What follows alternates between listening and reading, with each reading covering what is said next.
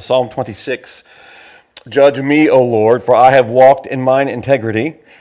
I have trusted in the Lord, therefore I will not slide, would be totter, or slip, or go away from the even place he is in by the verse 12. Examine me, O Lord, and prove me. Try my reins and my heart. For thy loving kindness is before mine eyes, and I have walked in thy truth. I have not sat with vain persons, neither will I go with dissemblers. I have hated the congregation of evildoers, and I will not sit with the wicked. I will wash my hands in innocency, so I compass thine altar, O Lord, that I may publish with the voice of thanksgiving, Psalm 26, verse 7, and tell of all thy wondrous works. Lord, I have loved the habitation of thy house, and the place where thine honor dwelleth. Could almost be like your eulogy, I'm thinking. Gather not my soul, of course this part, my soul with sinners, nor my life with bloody men, in whose hands is mischief, and their right hand is full of bribes. But as for me, I will walk in mine integrity. Redeem me, and be merciful unto me. I love verse 12. My foot standeth in the even place. In the congregations will I bless the Lord. May the Lord's blessing to the reading of his words. Pause for prayer.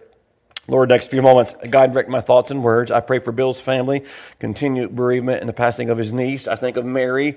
I pray that you'd help her now with this cold, congestion, cough that she has with her broken rib. I pray you'd ease that pain, help the rib to heal quickly for Miss Sherry and her ongoing treatments, help her body to respond and not have terrible side effects. For Brother Larry, we thank you so much that he is doing better. May continue to heal him. And for Bruce, tomorrow I pray as he goes to the surgeon, there can be some help found. Some medicinal help, some therapy. I don't know how to pray other than, Lord, I pray that you'd intervene in his life. Encourage him, Lord, please, even tomorrow. And bless our time together.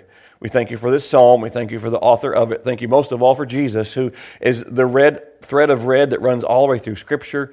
May we learn today. In Jesus' name I pray. Amen. Now there are three things, I think it's in your, there are three possibilities as to the background of this psalm. Number one would be the sweet singer of Israel wrote this. If you remember, Ishbosheth was the fourth son of Saul. Two of his leaders, this will be 2 Samuel chapter 4, two of his generals murdered him. And came back and told David, look what we have done. And, well, we should be praised for this. And David did just the opposite. So it is thought by some that after this treacherous murder, David says to the people of Israel, judge me, O Lord, for I have walked in mine integrity. I have trusted also in the Lord. Therefore, etc., etc. Examine me. Can you imagine asking the Lord to examine you to the deepest core? Examine. It's like if you ever took a test. I was just thinking on the way over how on my final exam in the last year of theory, I got a B for the semester because I really blew the last part of the final. I had A, and then, I got that, really messed that up. And I remember it to this day. I really blew that thing. So there are sometimes your exams. Now, Dr. Phillips says that he would go into the exam on English history excited about it because that's his favorite subject and he could talk about that for a long time. I have never approached an exam excited about taking it. I know maybe you have, but every test I had, it was like nerve-wracking. And so can you imagine, though, saying to someone, now I want you to dig as deep as you want in my life and, I can stand the fire. I can't ever remember. I would never say that. And David's almost examined me. There's only one individual who could pass such a test with flying colors. That would be Jesus himself. God said of Jesus, this is my beloved Son in whom I am well pleased. So he stands forever and a day above us. He's righteous, holy, and just, which all of us, I think we all would shout amen to, and he is the one we are striving to be like.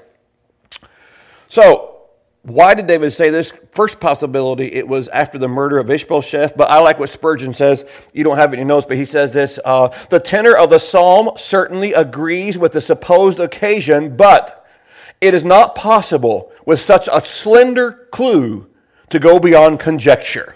So there we are. It's not possible such a slender clue to say that is for sure why he wrote this. Number two is the possibility of 2 Samuel chapter 24.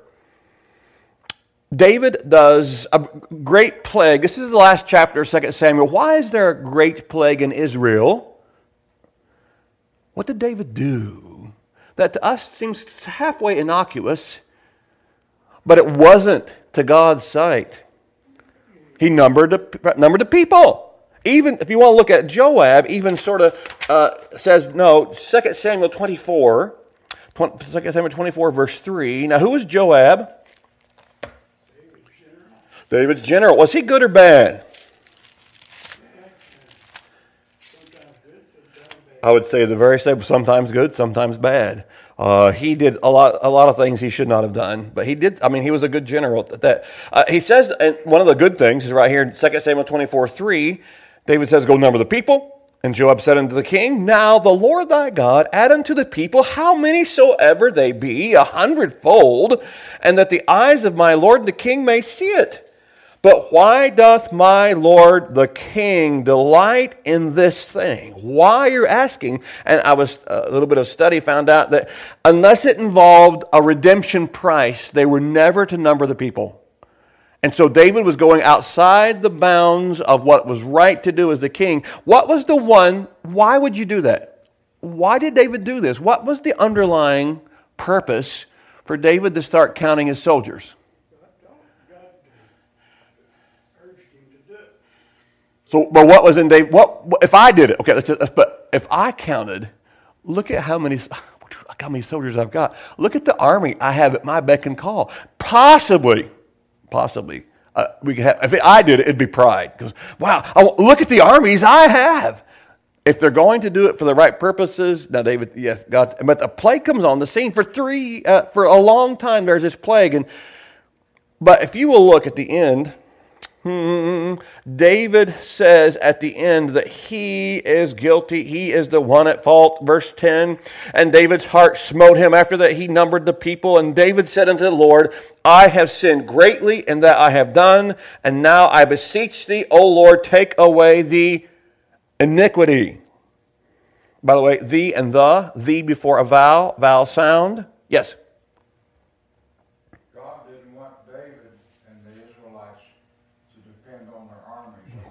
Well said, yes. That's all the way through. Can you put that in today's lingo then? How about today? Gary, would you say the same way today? So how would we take that and put it into today? Does not want us to depend upon ourselves, right? The same way. That's why he gives us suffering. Right? That's why he brings trials into our lives, so that the first thing we should be doing without trials even, is calling on the Lord. I mean, I've got this. So he wants us to draw to this. Very good point. He just wants us to do that today as well. And so if David confesses he's sinful, going back then to Psalm 26, look what he says in Psalm 26 right off the bat. He says, examine me, I have trusted also, etc. I am innocency. I'm walking, verse 6, I will wash my hands in innocency. So I don't think this can be the background for the psalm, because here in 24 Samuel, he says, I am guilty. I have done wrong. In Psalm 26, I'm washing my hands in innocency. Yes? It's strange that God caused David to do something to punish Israel when God could have punished them another way. That's true. I like one of the things I've got in my notes somewhere. Maybe it's in a message, but it's like we have to trust God. If you think you have all the answers and you're trying to answer all the mysteries, you're going to allow yourself to make a lot of mistakes, because some things we just can't answer. And if you've studied Bible, there are people who are trying to split the thread of the sovereignty of God is the biggest topic in the world, and the theological world today is they're trying to answer how God can know everything and yet give us the choice to choose. He gives us the freedom of choice. How does that happen? And so people go to seed on that, and they've got all these things. And if you follow it to the end, it's a lot of problems. Shall we continue on? But all these are all good thoughts. The second one is in 2 Samuel 21. 2 Samuel 21, there's a great famine in the land, verse 1, for 3 years. This is a more likely possibility. This might be the most likely of all. There's a 3-year famine because the Gibeonites. Why was there a famine regarding the Gibeonites? What had the Gibeonites done with Mr. Joshua? Tricked him, remember? They weren't so far away, but they put on the old clothes. They had moldy bread. Oh, we've come from a long way. Make a treaty with us. And they weren't supposed to make a treaty with anybody, but Joshua and the people said, okay, we'll make a treaty with you. Come to find out, they were just like a little ways over. And so we find that Saul had massacred the Gibeonites years ago, and nothing had been done. It was a national sin. There needed to be national punishment. Nothing had been done. David was perplexed because of the famine, and that was the purpose. In chapter 21 of 2 Samuel, and the king of the Gibeonites said unto them, now the Gibeonites, etc. And we find in, if you remember, what happens? What happens to Saul's sons?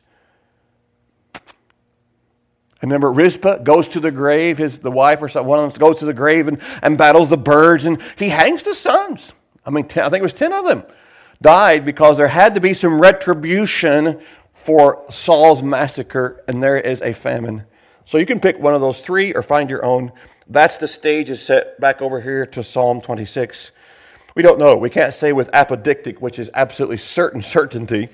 I can say with apodictic certainty, my shirt is blue. Because that's blue. I'm certain that's blue. Judge me, O Lord. Verse, we find, if your outline's ready, the divinely open life. Judge me, O Lord, for I have walked in mine integrity. I have trusted also in the Lord, wherefore I shall not slide, totter. Examine me, O Lord, and prove me. Try my reins and my heart. In your outline, the words of that song that Stephanie plays often for invitation. Search me, O God, and know my heart today. Try me, O Savior, know my thoughts, I pray. See if there be any wicked way in me. Cleanse me from every sin and set me free. That's really, if you want to sum up those two verses, that would be it right there.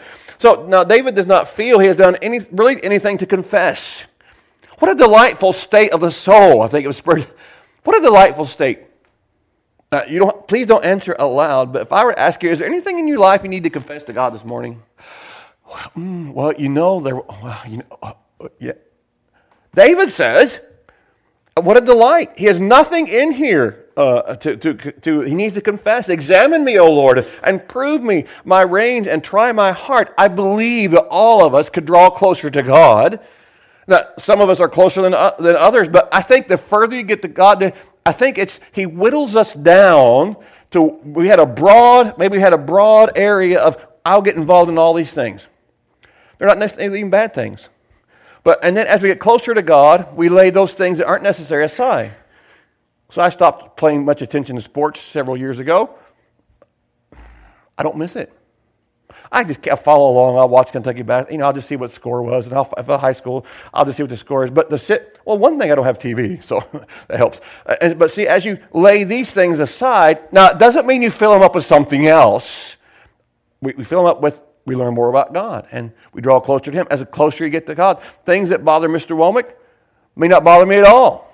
Things that bother me may not bother him at all. But see, between you and God, the closer you get, then we spend more time with Him, and we draw closer and closer and closer. And He whittles us down. He whittles out my wife was like a porcupine when we got married.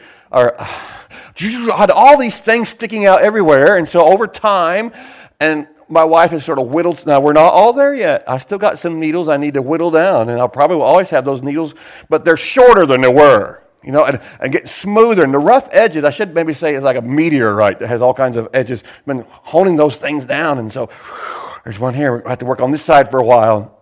And that's what we do with each other. And the Holy Spirit, most of all, does that for us. He whittles the dead wood out, if you would. Judge me in your outline. Put me to the test. There's not many subjects in school that I would have wanted to take a test on, but that's what he's asking for. Try me, examine me, prove me, assay me, test me for reality is the language of the language of the smelter.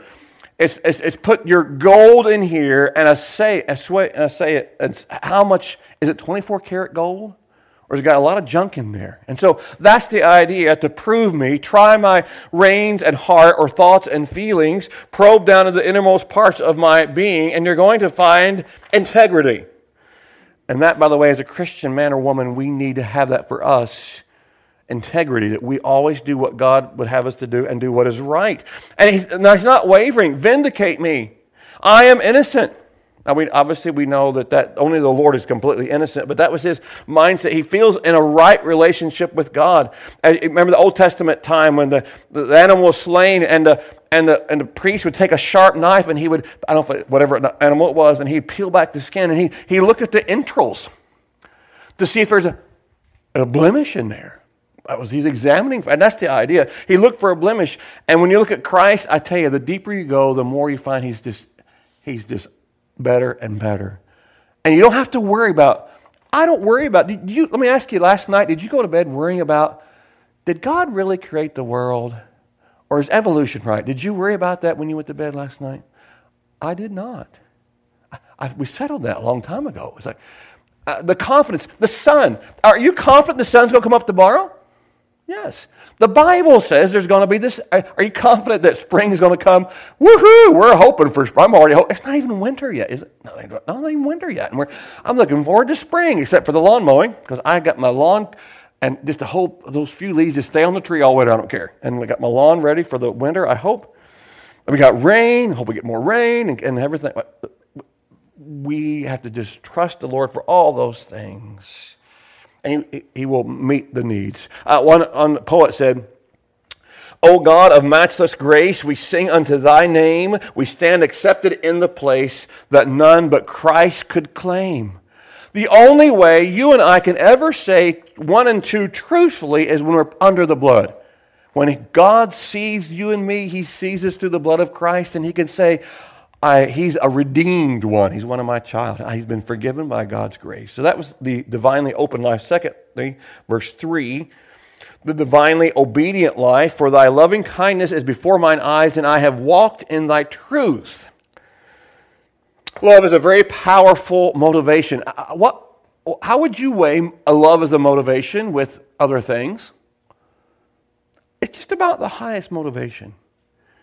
You will see men that if they fall in love with, and they'll do anything that for this. They have all these different things that motivates them, sports or whatever. But when they fall in love with a woman, they will do whatever it takes to woo her, etc. We need people. Putting you in an outline, Montgomery Boyce says we need people who have been taught and who then also walk in that way, so that they demonstrate to unbelievers that the path of faith and the morality is the happy and successful way to live.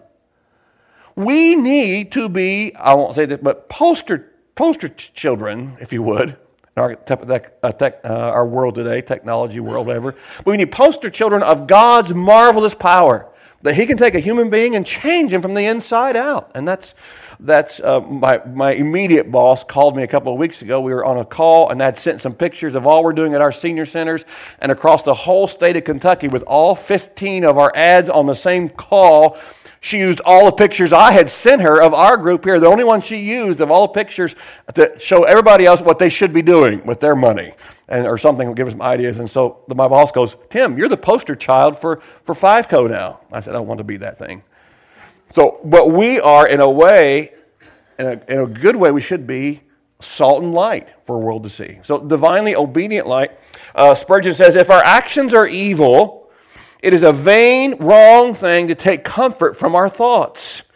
If actions speak louder than words, they may well speak louder than our thoughts. So the Christian life should not be just a heart issue. It is, but also should be reveal itself in our actions, etc. It was a British history in India. And the Hindu religion had these tribes called the criminal tribes, and they lived off crime, and so they had like gangs that would come through, and they would just live off stealing and robbing, and so they were trying to reform. They put them in prison, they persecuted them, punished them severely, but punished them severely. Yet the gang still roamed, and the government in India could not figure out how can we get this gang stuff to stop.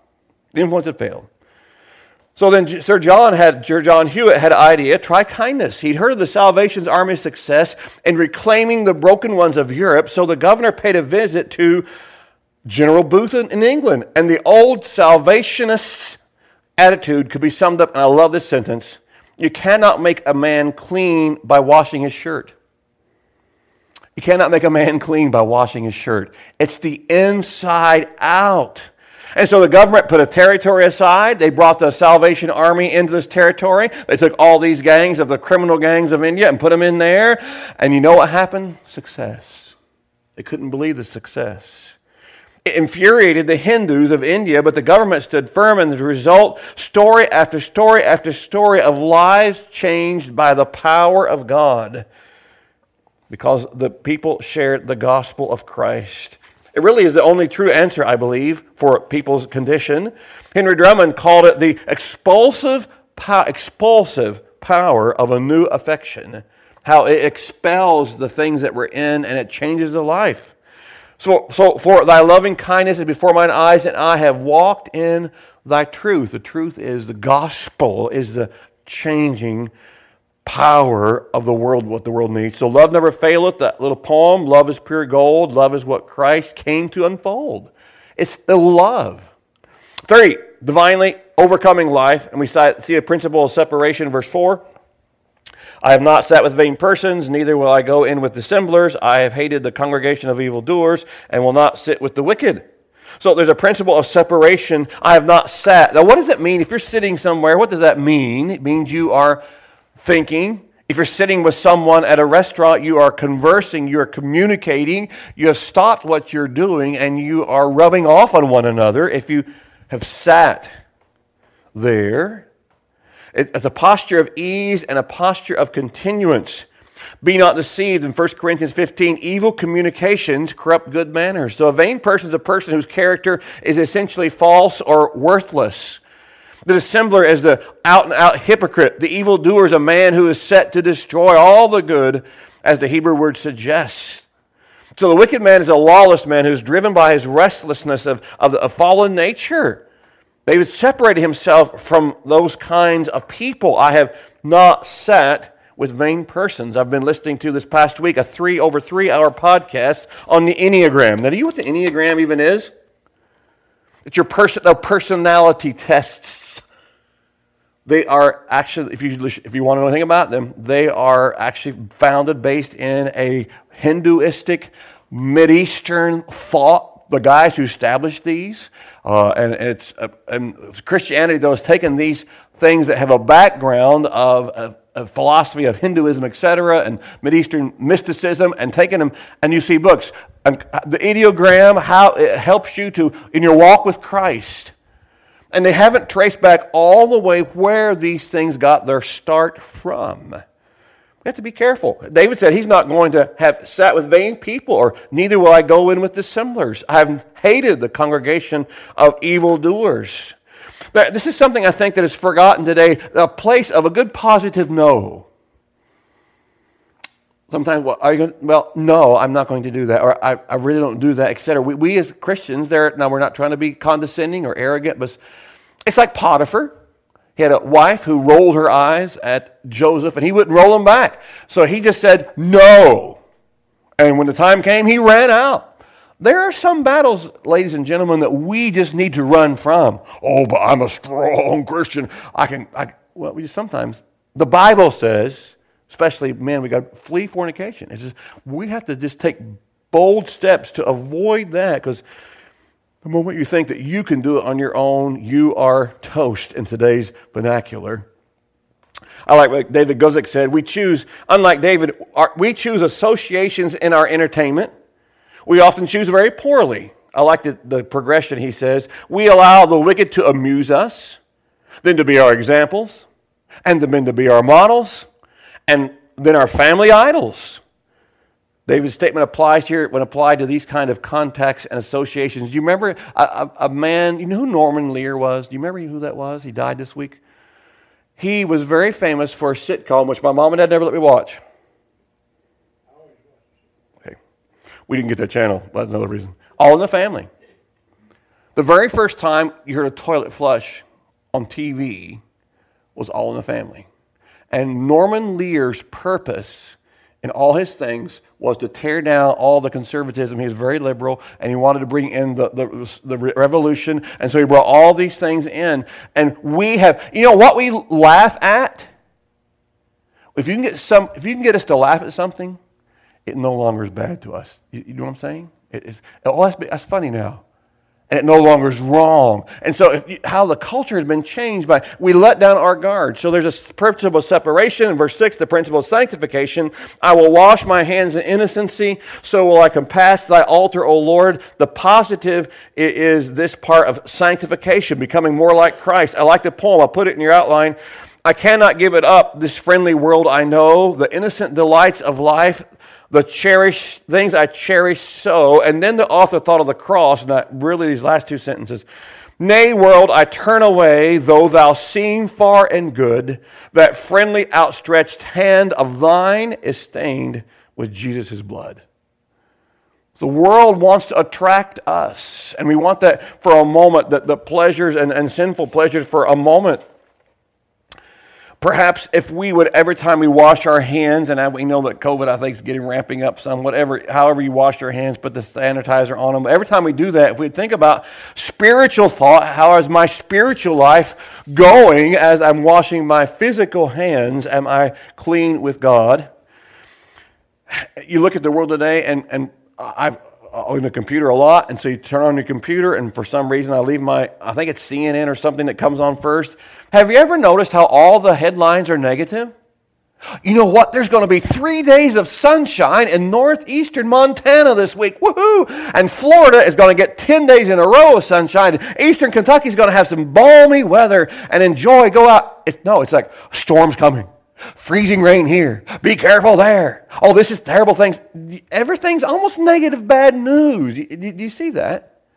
And the headlines, I was telling Stephanie, where's the headlines like 93,000 more reject Christ's offer of salvation today and go out into eternity? You want to know what's really important? Tomorrow, 93,000 more reject Christ's offer of salvation and go out to a Christless eternity. Now that would be a headline that really makes a difference. We don't see those though because we've let the most important things go away, and we're so encumbered with so many material things and life-living things. For divinely overflowing life, first of all, it involves praising the Lord. Verse 7, that I may publish with the voice of thanksgiving. One renders that, I love to sing my thanks aloud. Mr. Womack talks about different times about just praising the Lord for this or praising the Lord for that. And praise the Lord, watches over us. He does so many things on a day-by-day basis. There's no real joy in all the world to be compared with the peace of God that comes from serving Him. It's not bondage. Satan will say, listen, to become a Christian, you're going to get bound and you can't do anything of your own. No, it's just the opposite. When you trust the Lord and you're walking with Him, then you can have the peace. But how many people cannot lay their head on the bed at night without wondering, how am I going to wake up in the morning? Am I going to wake up? And if I do wake up, what's going to happen to me? Second, not only praising the Lord, preaching the Lord, and tell of all thy wondrous works. We are to communicate with others. It was interesting, when the Nile overflows, in Egypt, in ancient Egypt, they would have had a certain 2 or 3, I don't know how many they had, but they had people in Pharaoh's court whose their job was to measure how high the Nile was getting up when flood season, and he would come back and say, hey, it's going to be a good year because the Nile's really going to flood good, and get a lot of this stuff and get our crops going. So that was part of it. It's a praising the Lord we should be doing. It's interesting, Kyle asked me yesterday. He said, "Do they give refills at the Sbarro?" I said, "Oh, no, you can try and see." And so he said, "Okay." So he took his cup and he said, "Come back." He said, "Pastor Tim, they didn't give me a refill. They gave me an overfill because I had to drink it before I could even move it." And that's the idea. We are to be, because of all God has done, we should be sharing that with others. So it's overflowing, praising God, praising the Lord, preaching the Lord, and pursuing the Lord. Verse 8, I have loved the habitation of thy house and the place where thy honor dwelleth. You love the habitation of His house. That's why you're here on Sunday school. And so may the Lord bless you for that. Number 5, divinely obstructed life. Verse 9, gather not my soul with sinners. When's the last time we asked God for bringing obstructions into our life? I can't ever remember doing that. But that's what He's praying for. Gather not my soul with the sinners. He wanted to be kept from, nor my life with bloody men, in whose hands is mischief or lewdness, and their right hand is full of bribes. He wanted the Lord to keep him from those people who were that would be problematic for him and to build obstructions in their life. It was, I guess the quintessential example will be John Newton, who wrote Amazing Grace. He told his family that he went to Africa, on his own words, that I might be free to sin to my heart's content. Free to sin to my heart's content. And so he got involved in the rough, brutal slave trade. He was in the Navy, and he must have deserted, and he got beat so bad by the Navy. His back was beaten to a pulp. He got involved in the slave trade, became a slave of a slave. However, back home, there was a mother and a fiance praying for him. And God kept putting obstructions in his way till finally one terrible night he came face to face with death and received Christ as Savior. So praise the Lord for a divinely obstructed life. Ours would be, perhaps he uses the Bible first and foremost to correct us, perhaps podcasts or sermons or people or issues or things or happenings to get us, keep us, and to get us perhaps back on track with him. Full of bribes. Now, we would never take a bribe from businessmen. I don't believe we would. But how does sin bribe us? Sin bribes us by, if you'll do this, you'll have pleasures here. Just do this, and the reward will be. But does the Bible not say sin is pleasurable? For a season, exactly. For a season. But we forget that. We only see the moment. We are instant gratification. That's what we almost have been trained, all of us, to do. We want it right now. I want instant mashed potatoes. And if you should take too long in the drive-thru at McDonald's, I want to get through here. Don't you know? If you have a big order, go through inside. We're going through the drive-thru here, not the park-through. Go inside. Oh, sorry. So we want all those things now. By the way, McDonald's is opening up 10,000 new stores by 27. And they're going to start opening like Starbucks. It's called, I think, Cosmic. They have just drinks. Anyway, that's coming to Texas first. Divinely ordered life. I'll get off my little hobby horse there. William Grinnell, the Puritan, said, a soul walking in its integrity will take bribes neither from man nor sin itself. Divinely ordered life, my foot standeth in an even place, in the congregation will I bless the Lord. Congregations. Now, do you know what the plural of majesty is? It's the queen doing this. Did you go to the store? The queen says, no, we went to the store. Did you go to the sporting event? No, we went to the sporting event. So when he says here, it's not like multiplicity of congregations, verse 12, my foot standeth in an even place, in the congregations will I bless the Lord. It's the congregation of, that's that plural majesty, referring to one person, but more than one. When the queen speaks, it's not just her. It's the whole country of England. So you think about when you're in leadership, the responsibility, whether you want it or not, it is yours to treat correctly. So, Queen, we are going, we're not going. So it seems, I put it down, I think, as we close, he seems to say to all of them, hoot at me if you will, seek to trip me up as you please. God is high above you all, and in him I shall stand my ground, for blessed be his name. Notwithstanding every attempt of the enemy to throw me down, my foot standeth in an even place. In the congregations will I bless the Lord. So we have to trust him, and it's the joy of walking. That whole psalm, judge me, examine me, assay me. And maybe something we should ask on a daily basis, Lord, show us the things that are displeasing to you. Let us pray.